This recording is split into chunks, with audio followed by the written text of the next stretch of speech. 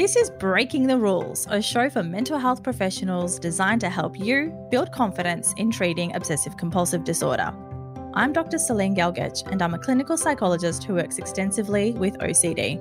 And I'm Dr. Victoria Miller, but you can call me Tori. And I'm a clinical psychologist who works with young people, including those with OCD.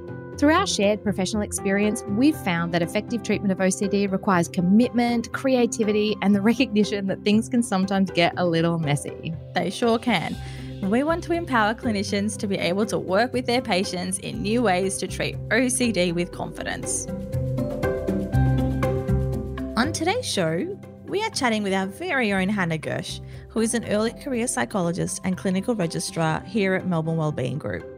When chatting with early career psychologists and psychologists starting out in this area, we often hear about how nerve-wracking it can be. We hope that today's episode, as well as this podcast show, can help put some of those nerves at ease. Today, you'll hear us talking to Hannah about how she found her way into treating individuals with OCD, how she dealt with nerves and feelings of inadequacy, and what she's found most useful for her development. Hannah also gives some really great advice to clinicians looking to stretch themselves into this fantastic space of work. Let's get started. Hello. Hi, thanks so much for having me. Hi, Hannah. Tori is also with us. Just in case you're wondering. Yeah, I love this topic. I love this idea about thinking about what it's like to be stepping into this space because, Celine, as you and I talked about right from the outset, that one of the reasons we wanted to start this podcast was because we felt like people were intimidated, I don't know, by feeling like they didn't have enough experience, not enough knowledge. And I think our philosophy is that, like any kind of treatment or demographic that you're working with as a psychologist, that if you've got an interest, a curiosity, a willingness to learn, access to resources, then you can step into most spaces. And this is one of them. And Hannah, our opportunity to speak to you about what it's like being, what it's been like being an early career psychologist, learning about OCD and ERP, I think will be so valuable to people who are nervous about getting started, whether they be at the beginning of their career or not. I think it'll be extremely valuable. Yeah, I think so, because regardless of where you're at in your career, when you're jumping into a new space of anything, it does feel very much like you're in that early phase of just learning. And, you know, no one likes the learning process because it feels uncomfortable, and we want to just get to the end point and just do it already. There's a bit of that as well. So I think most people will find this valuable. So thank you so much for joining us and sharing some of your insights. No, thank you so much. And I was just thinking as you were both reflecting on that I feel so privileged to be here talking about this and thinking about how I wish there was something like this when I was entering the psychology field and in particular working with OCD. So very happy to be here and to be sharing my experience to hopefully help others in that position. Should we start off with, do you want to tell us a little bit about what got you into psychology as a career and where you're currently at? Sure. I always laugh at this question because it was quite accidental. I remember back in high school, we had the opportunity to do electives, and psychology was one of the electives on offer. And to be honest, I really didn't want to do it. It didn't interest me.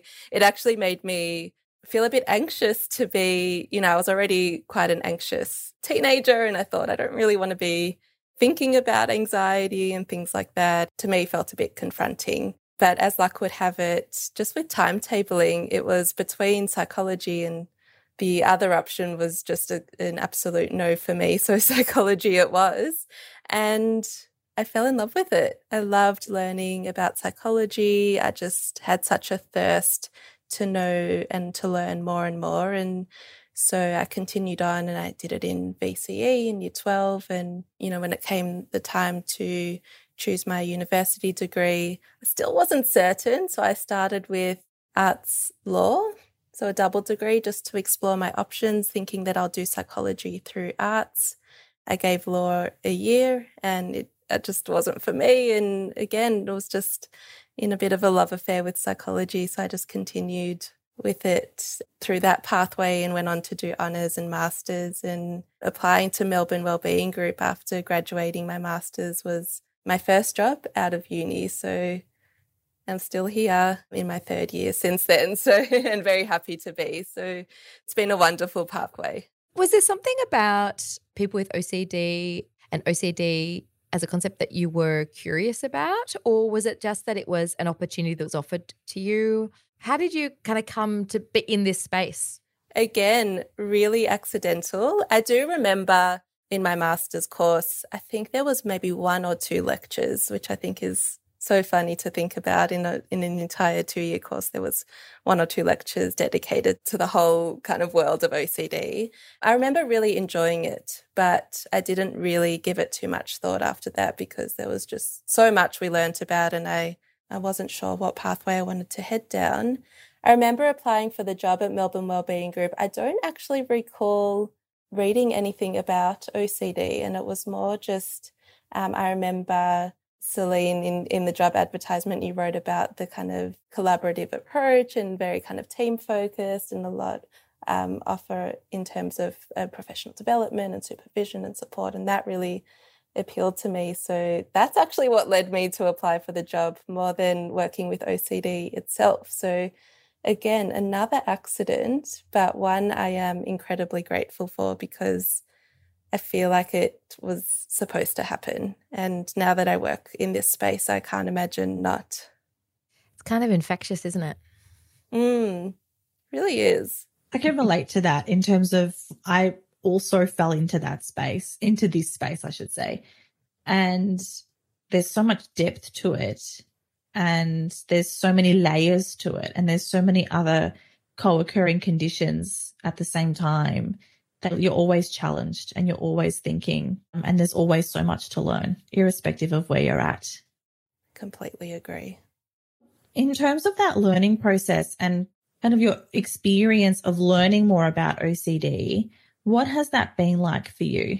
To be completely honest, it did feel a bit daunting. Like you said at the beginning, I think there is this idea around, particularly as an early career psychologist, worrying that you're not competent enough or qualified enough, or you don't have enough experience in this space. And for me, I think that was quite nerve-wracking to feel like I haven't worked with this population before, and I don't have the experience. I haven't had the most amount of training. Like I said, I think there was a lecture or 2. But I'm so glad that didn't deter me because, I did some professional development and some training in ERP and exposure and response prevention.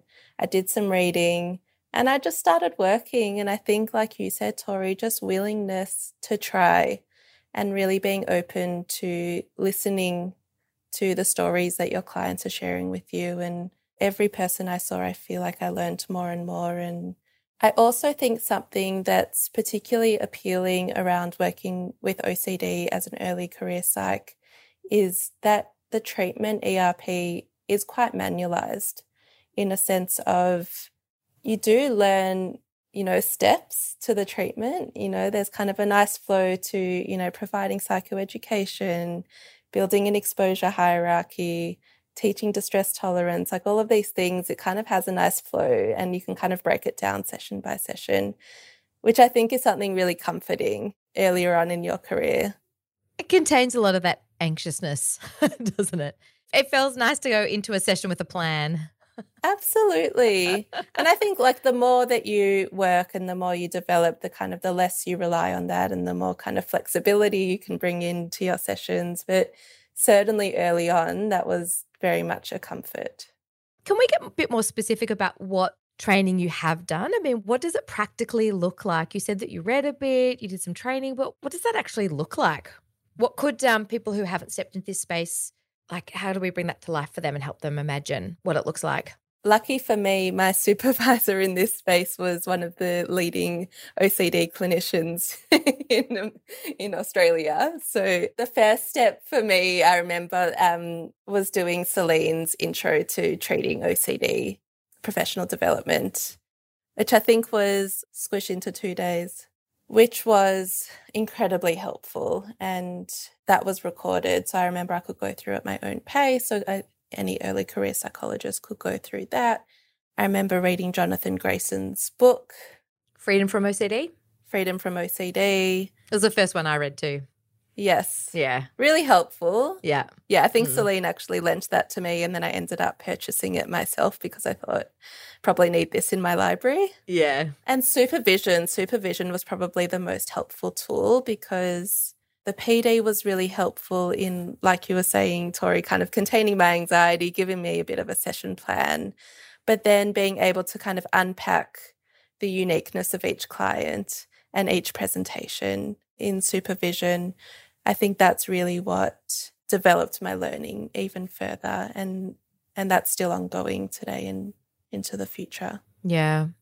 And I think what I'm also hearing you say is that you were learning as you were going, that you took the plunge even though you didn't know it all yet. I'm guessing that you probably hadn't yet reached a space where you felt really experienced or knowledgeable, but you just were willing. And so knowing that you had the support of supervision, you had the foundations, you understood the concepts, you just got in there and got going, because what you did have was also what is fundamental to good therapy, which is all of the fundamental psychology skills around providing a safe therapeutic space, the capacity to build a safe relationship with your client, to show unconditional regard, your good assessment and diagnostic skills. So all of those are things that, you know, you already have. The ERP is just kind of the framework that you use. So it's not all new. You did have a really good portion of what was already required.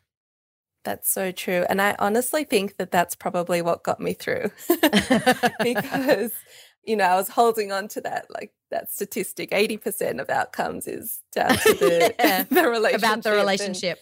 Yeah. And that's really what got me through. And like you said, the ERP is a tool or a framework, but a lot of the work is in creating that kind of that relationship and that trust and understanding where that person's coming from. And yeah, I think that's really what got me through.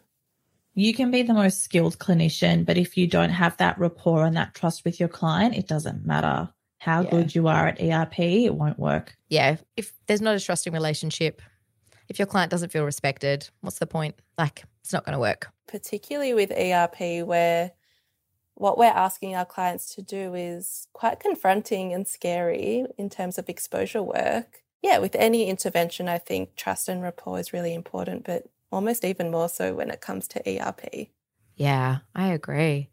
Yeah. And it can take time to develop that too. Like a lot of more experienced clinicians that talk about feeling stuck with their clients, it's really that stuckness can sometimes come from just trying to build trust as well. And clients just holding their treatment where it's at because they're still trying to build their own sense of trust and safety before they take that leap. I would add, you know, that Celine and I are still learning. We're still reading. We're still reviewing concepts. We're still adapting the way that we work. It's a forever process.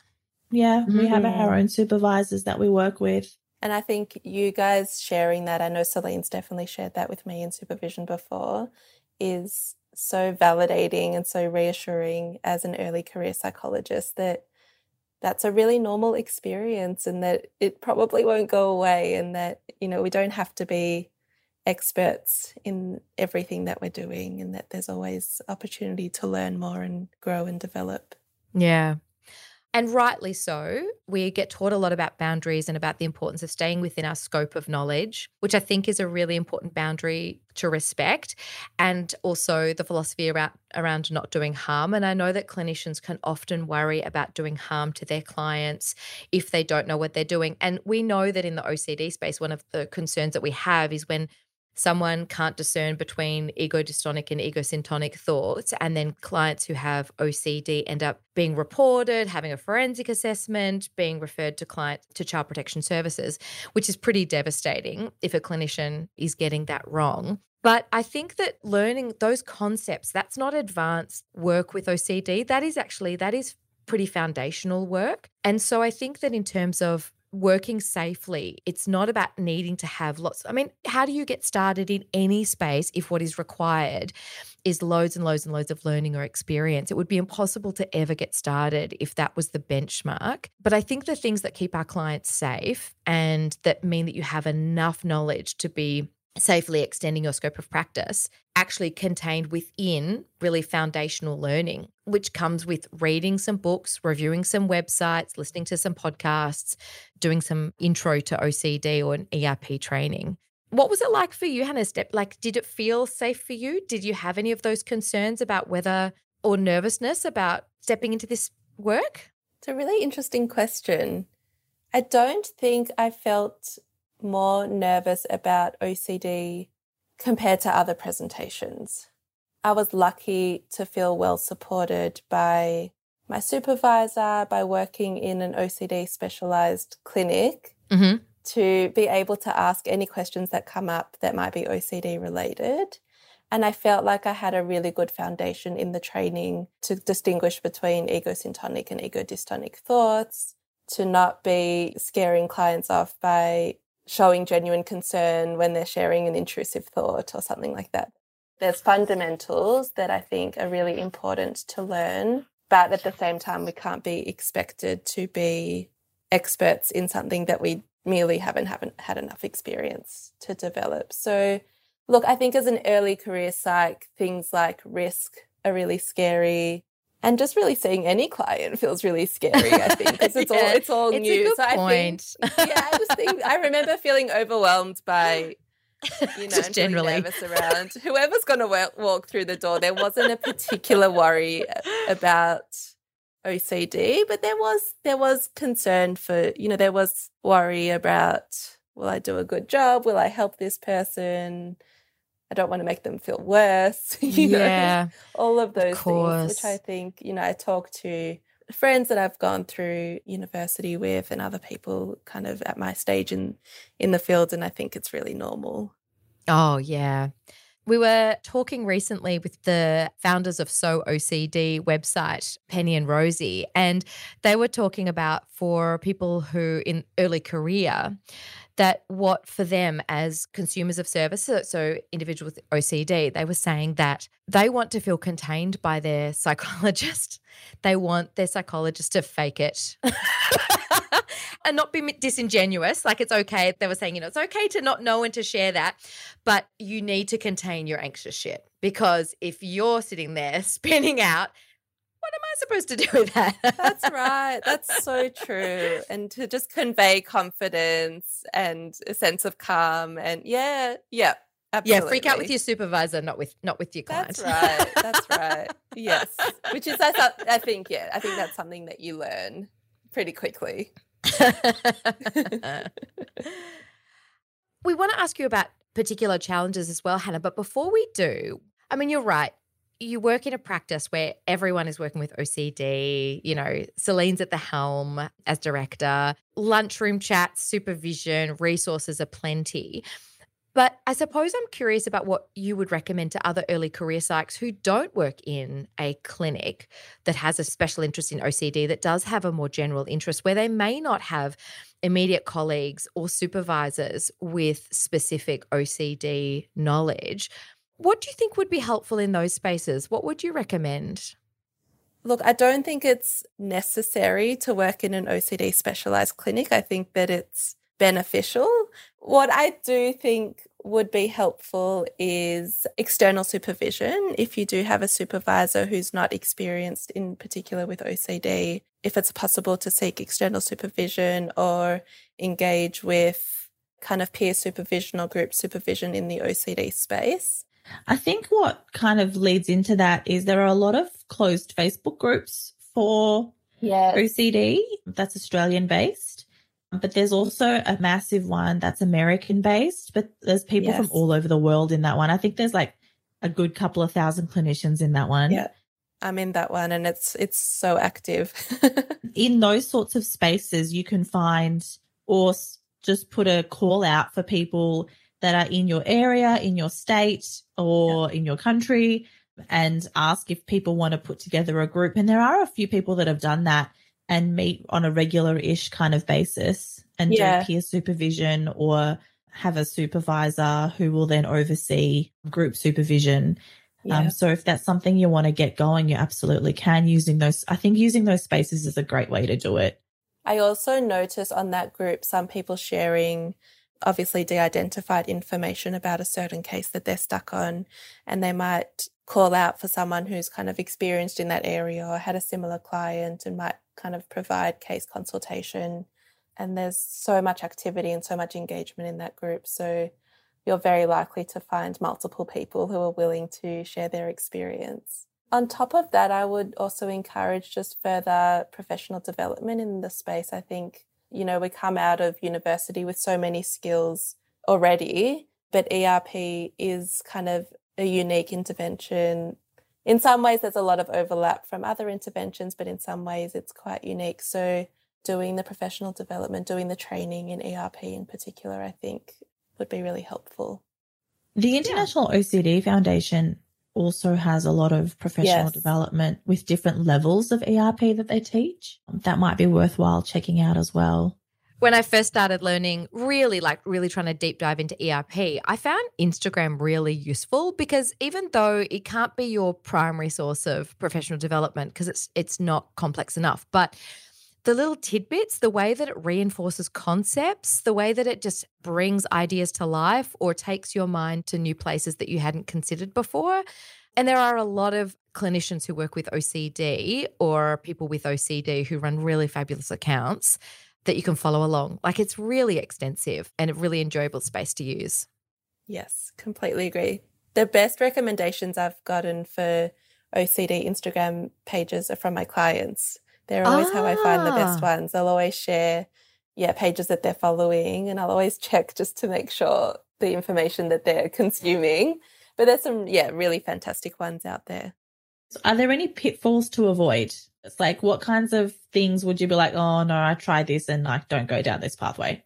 I think the biggest one would be not using supervision at all, or not using supervision appropriately. So not sharing with your supervisor when you're getting stuck or when you're not sure where to go because you're worried you've done the wrong thing, or because you're worried about them judging you, or like whatever it might be. I think particularly as an early career psych, I think there's a lot of nervousness around treatment and the work that you're doing.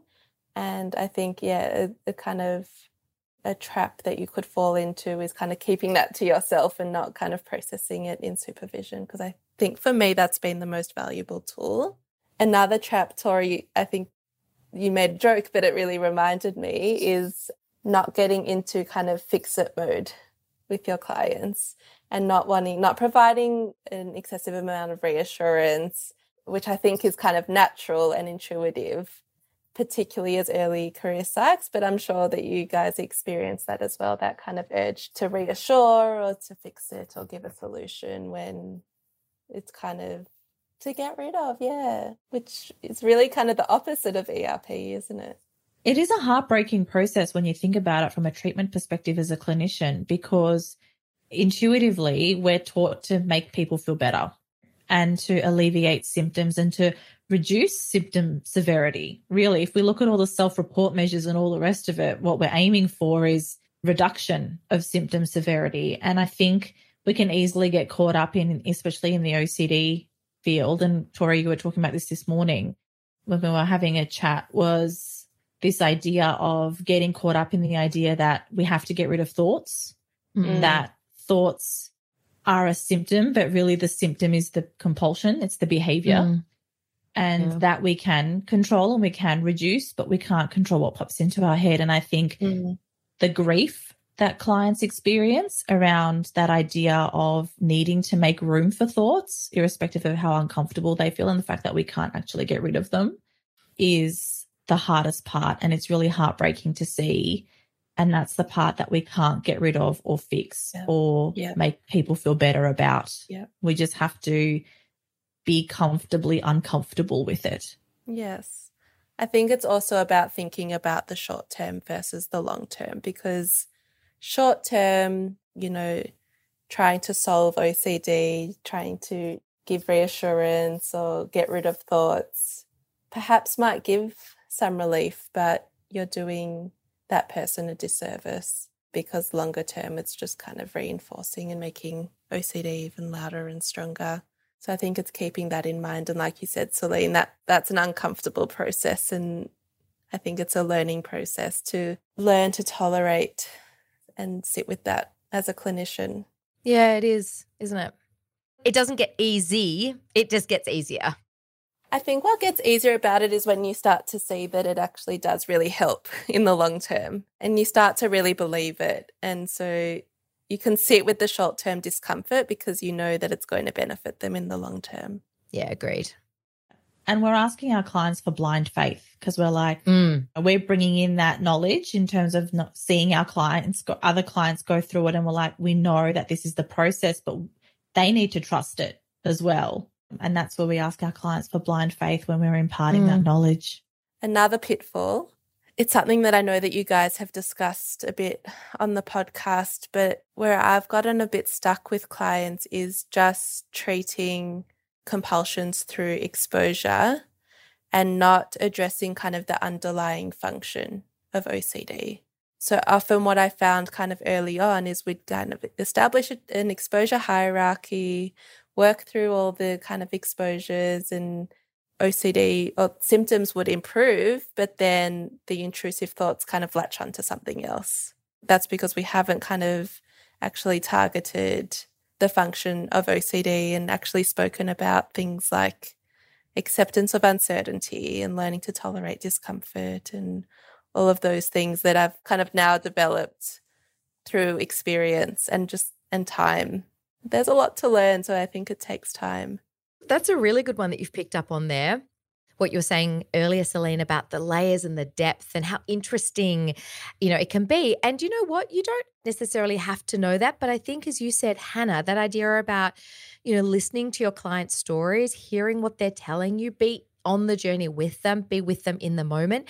If you can be in that space and not too rigidly sort of like stuck to the manual with your head just in the pages, but you're actually taking from the pages, bringing it into the room, being in the moment with your client, you'll spot that stuff. You'll see the stuckness. You'll notice what's working and what's not. And then you can ask those questions, take them to supervision, do some extra reading, and the knowledge and the learning will just flow. It really will. I think if you can marry those two things together, you're golden. And that's where it starts to become fun almost. And, when we said, now that we've started working with OCD, we can't stop because that's where the interest comes. And that's where, no two presentations are the same. And it's really interesting. Is there something you know now, Hannah, that you wish you'd known earlier? I wish that I was less harsh on myself as an early career psych and I wish that I put less pressure on myself to know it all straight away. I noticed upon reflection that a lot of my kind of earlier sessions at the beginning with clients, there was this sense of urgency on my behalf of kind of moving through things fast and kind of wanting them to get better really quickly and, not having patience within myself, that the work takes time and that I don't need to fix it and it's not all on me and that we're working collaboratively and like we were saying before, that building trust is really important, building rapport is really important, and kind of trusting the process a little bit more. We know that when working with OCD, we often normalize intrusive thoughts with our clients and often might share some of our own. And we've been asking our guests if they'd be willing to share some of their own intrusive thoughts that they might experience just to continue to normalize that. I would. I don't know how I feel about sharing this with my boss. The one that I get a lot when I'm locking up the clinic, when I'm the last one here at the clinic and I'm locking up, I always get this intrusive thought, what if I didn't lock it right? What if I left it open? What if they rock up tomorrow and everything's stolen and there's all of this confidential information and all this beautiful furniture and all this special stuff, and what if it's all my fault and then I get fired? Well, it would be, and you would be fired. That's just what would happen. Maybe I will, maybe I won't. You'd be publicly humiliated and shamed and then cancelled. Yeah. Oh, gosh. I try to resist the urge to go back and check and just Good for keep you. on walking. Good for you. Thank you, Hannah. Thank you for your time today. It's a bold, courageous thing to come on here as an early career psychologist and talk about your vulnerabilities and what was challenging. But I think you've got some really important words of wisdom. And I think your journey, will really shine light on what this pathway can look like. And I really hope and believe that it will really help some clinicians who are starting to navigate this journey or who are wanting to do it with more confidence and self-belief. Yeah. Thank you for your insights today. I hope that as well. And thank you so much for having me. It was really fun. All right. So we will share some of those wonderful resources that Hannah talked about. Podcasts. We'll put links to some books that she mentioned in the episode notes. Thank you for joining us, everybody. See you next time. You've been listening to Breaking the Rules, a show for mental health professionals designed to help you build confidence in treating obsessive-compulsive disorder. This podcast is brought to you by Melbourne Wellbeing Group, a psychology practice based in Melbourne with a special focus on treating OCD. To find out more, head to our website, melbournewellbeinggroup.com.au. All one word, that's melbournewellbeinggroup.com.au. This podcast was made with strategy and production support from Wavelength Creative. To make sure you don't miss an episode of Breaking the Rules, be sure to subscribe to or follow the show in your podcast app. And while you're there, leave us a 5-star review. It really helps others find the show. I'm Celine Galgetch. And I'm Tori Miller. And we'll be back next episode with more reasons to convince you to get messy. Have fun and break the rules.